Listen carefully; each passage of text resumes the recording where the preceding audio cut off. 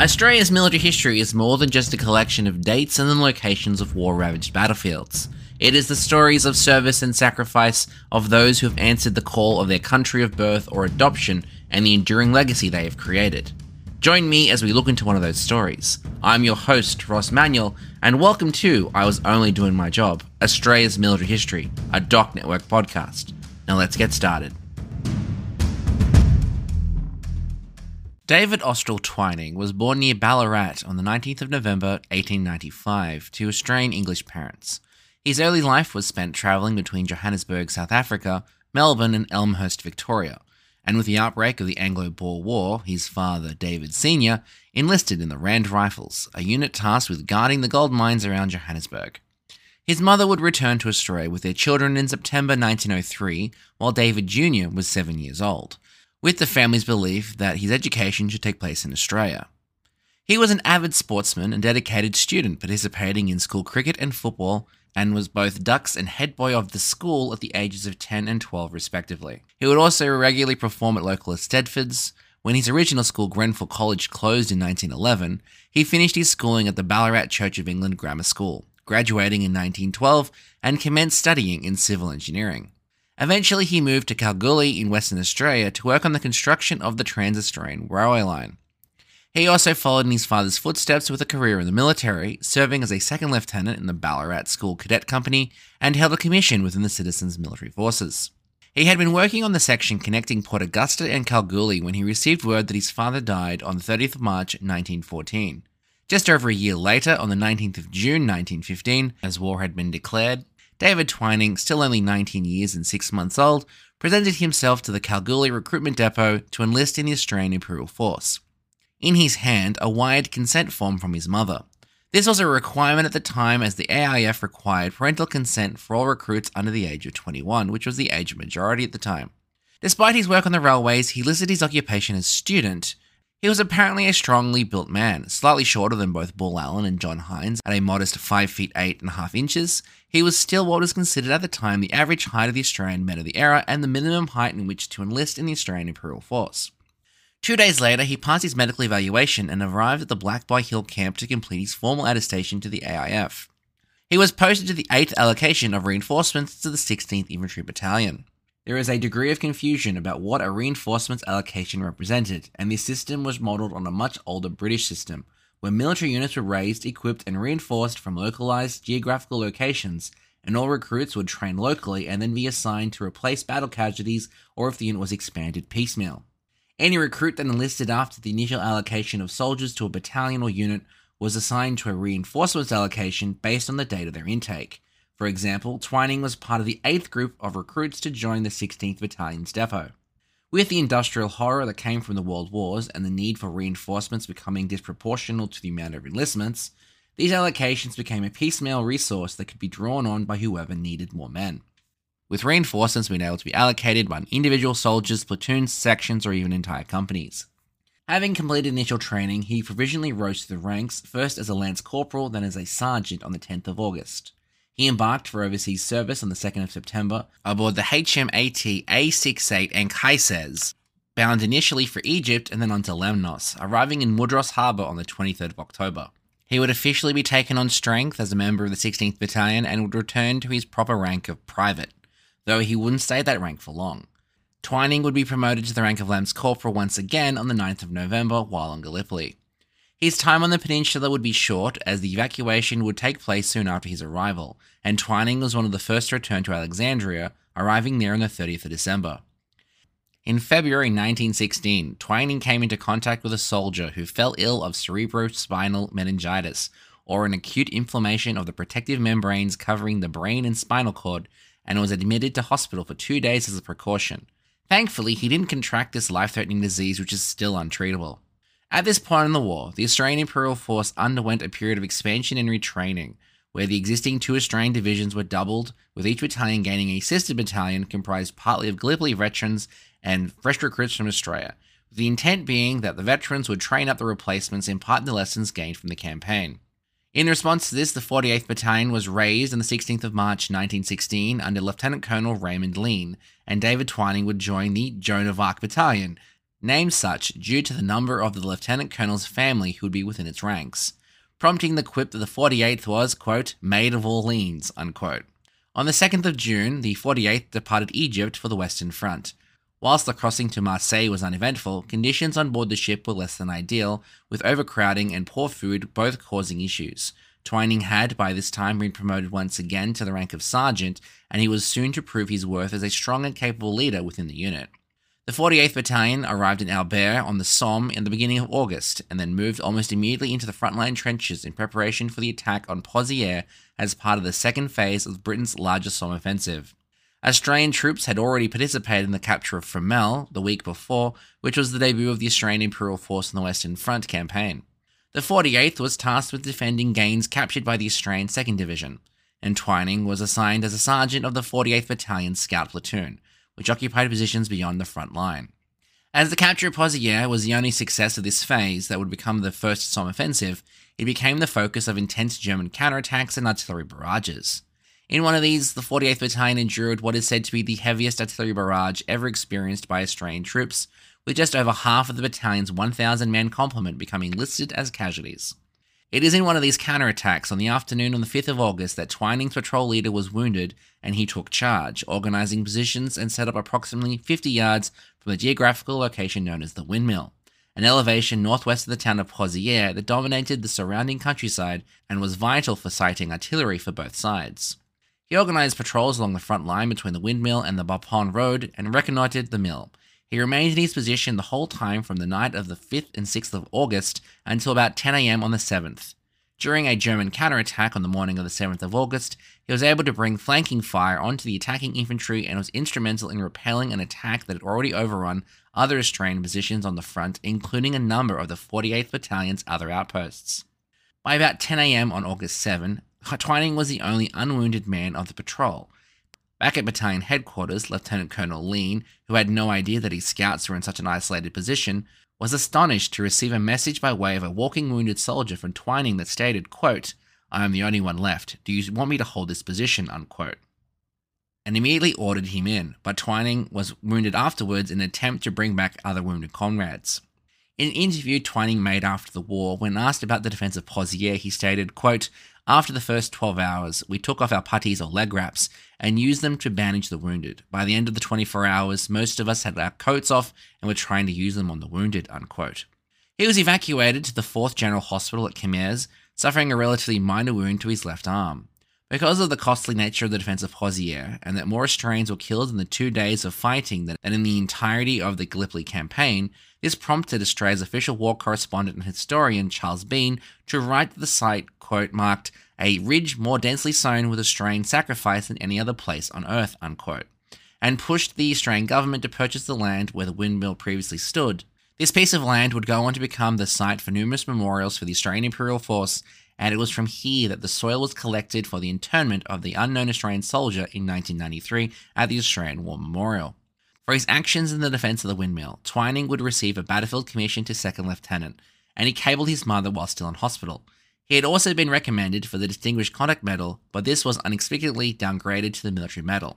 Charles Bean was so impressed by the young soldier's conduct that he later featured him in the setting of the Pozières diorama that was commissioned for the Australian War Memorial. Fortunately, the wound healed quickly, and on the 14th of August, Twining was transferred to a convalescent camp and then rejoined his battalion in billets at Herisat on the 5th of September, where he would serve for a period as the battalion's intelligence officer. News of his military medal was received on the 4th of October when the 48th was at Ridgewood near Vormezelle in Belgium. It was wet and miserable, but the battalion had a raid on the salient planned, so it was business as usual for David Twining. When the battalion's adjutant, another member of the Lean family, left on leave to England on the 11th of October, Twining was appointed acting adjutant in his stead. The following day, he received his second PIP when he was promoted to full lieutenant. At the time, he was said to be the youngest officer in the 48th Battalion. 1917 was to prove a pivotal year for David Twining, one that saw him progress from his achievements at Pozières to become one of the best officers in the 48th Battalion. His constant gallantry in the field saw him mentioned in dispatches on several occasions. The recommendations bear reading in order to understand the nature of this remarkable young officer. On the 5th of March 1917, he was mentioned, quote, for consistent good work and devotion to duty ever since the battalion has been formed. As adjutant of the battalion, he has proved of immense value, always at his post, hardworking and reliable. He sets a splendid example by his soldierly bearing and cheerful manner to all those who come into contact with him, unquote. This recommendation was submitted by his commanding officer, Lieutenant Colonel Raymond L. Lean, DSO MC. General Douglas Haig's dispatch on the 9th of April made special mention of David Twining for his, quote, great devotion to duty and consistent good work throughout recent operations, unquote. The mentioned dispatches also recommended him for a captaincy. This promotion became a reality on the 10th of July, after Captain Joseph Meyersbeth was killed in action in Messines on the 12th of June. In sending home news of his mention in dispatches to his mother, Twining also included a card from Major General Holmes, CMG DSO VE, commanding officer of the 4th Australian Division. This contained congratulations for his gallantry and devotion to duty during April 1916. Lieutenant Colonel Lean again recommended Twining for a mention in dispatches on the 20th of September for, quote, for gallant conduct and consistent good work and devotion to duty during the past 6 months. Captain Twining is extremely loyal, energetic, and tireless in his efforts to maintain a high standard of efficiency in the battalion.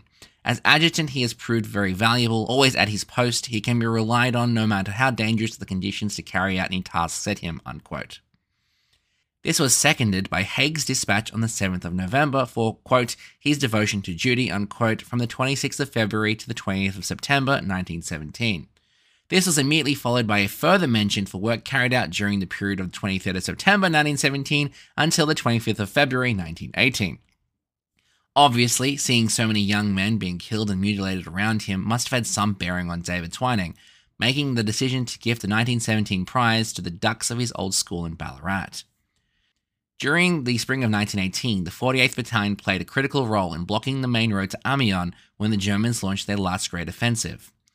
On the 5th of April 1918, the 48th Battalion was in action near Albert. As the men came under heavy attack, Twining briefly took command of a rifle company and repeatedly exposed himself to hostile fire as he supervised the movements ordered by battalion headquarters. When it became necessary for the men to withdraw, he coordinated the operation. Brigadier General John Gellibrand, in recommending David Twining for the Military Cross, noted that, quote, his coolness in action was as conspicuous in this as in all previous actions of his battalion, unquote. For David Twining, the possibility for further military honours must have seemed unimportant alongside the painful task he had to do in writing the families of men who had died alongside him that day.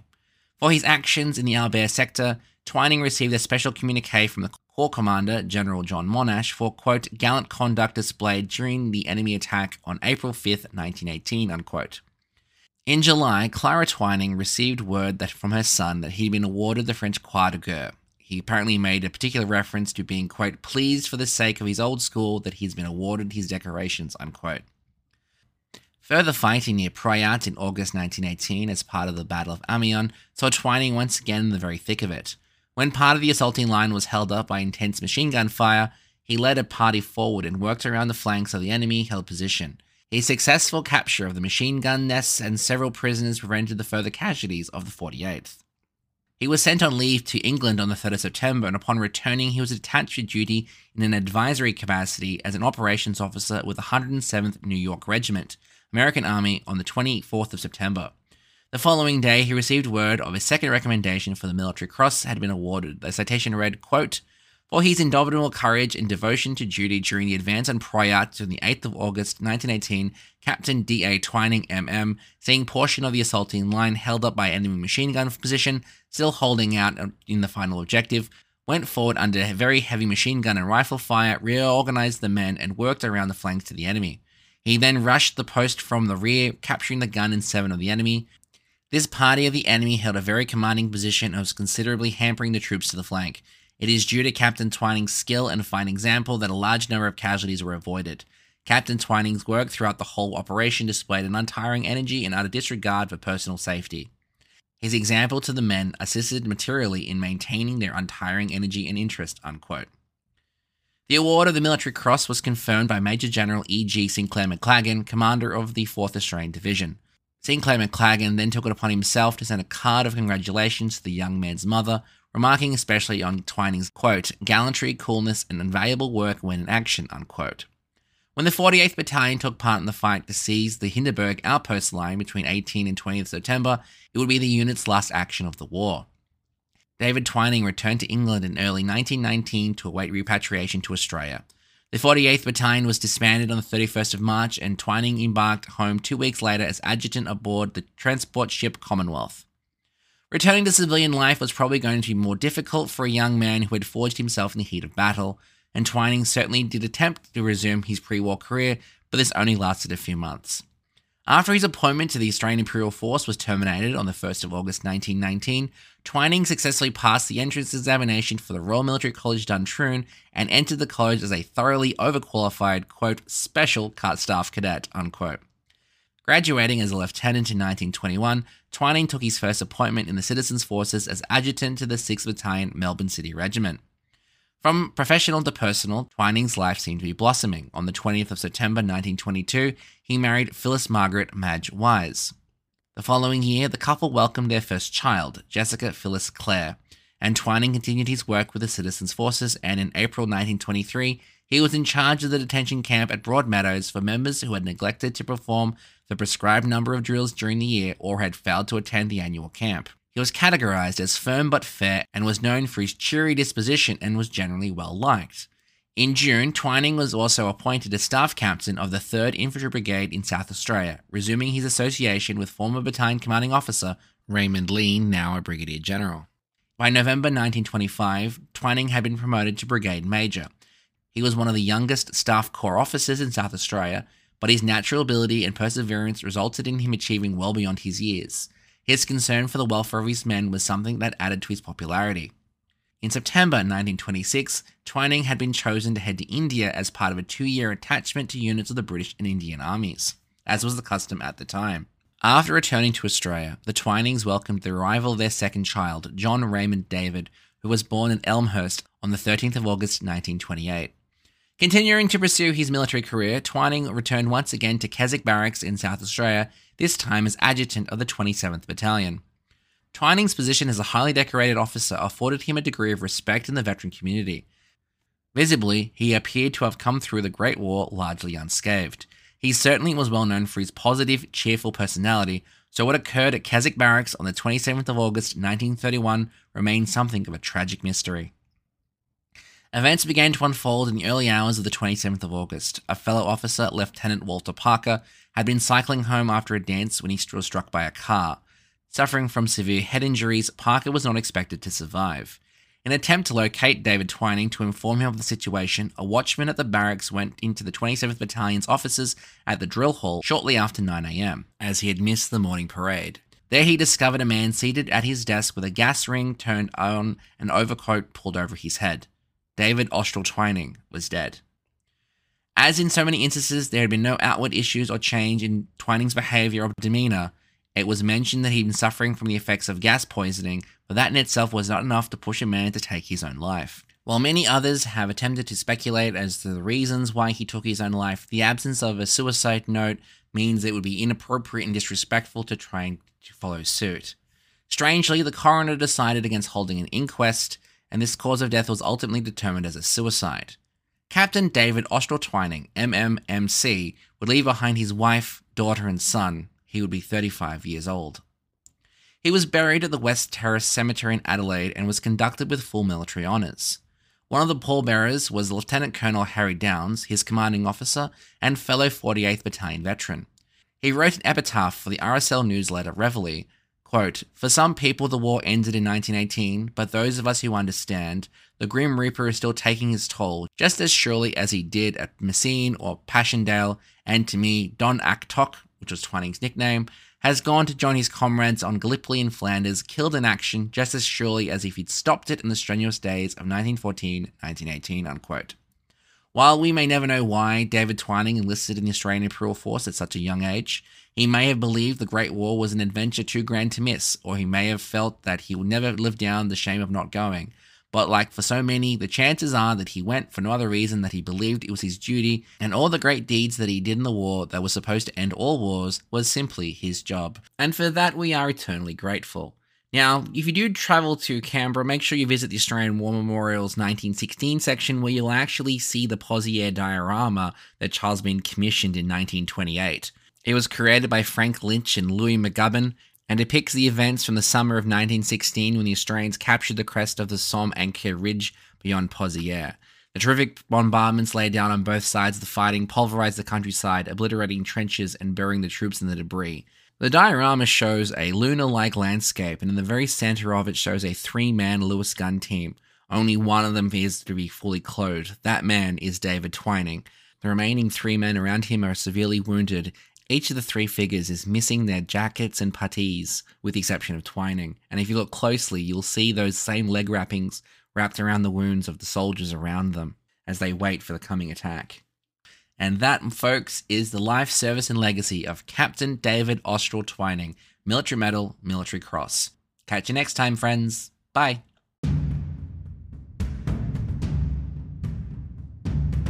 Thanks for listening to the I Was Only Doing My Job Australia's Military History Podcast, a Doc Network production.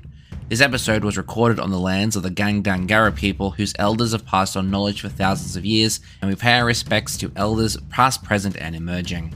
This episode was written, researched, produced, directed, and audio engineered by me, Ross, with additional research done by Laurie Favell of My Silent Hero. If you do know someone whose story needs to be told, feel free to leave a comment on an episode or send us an email at iwasonlydoingmyjobpod@gmail.com. If you like what we do here and you want to support this podcast, the best thing you can do is share this with a friend or leave a review on your favorite podcast platform, as it really helps others find the show. And if you want to join in on the conversation, join us over on Discord. And if you want more content, including show notes, photos, transcripts, and my various adventures finding memorials dotted around Australia, head over to our website at www.thedocnetwork.net and follow the show on all our social media pages at IWODMJ. Don't worry, there are links to everything in the show notes. Join me personally for more bite-sized history over on TikTok and pretty much everywhere else at Doc Winters. All opinions expressed in this episode are solely those of the speaker and do not reflect the views or opinions of any entity, agency, or organization. It is licensed under a Creative Commons Attribution Non-Commercial Share-alike 4.0 International License. Thanks for listening. Catch you next time. Bye.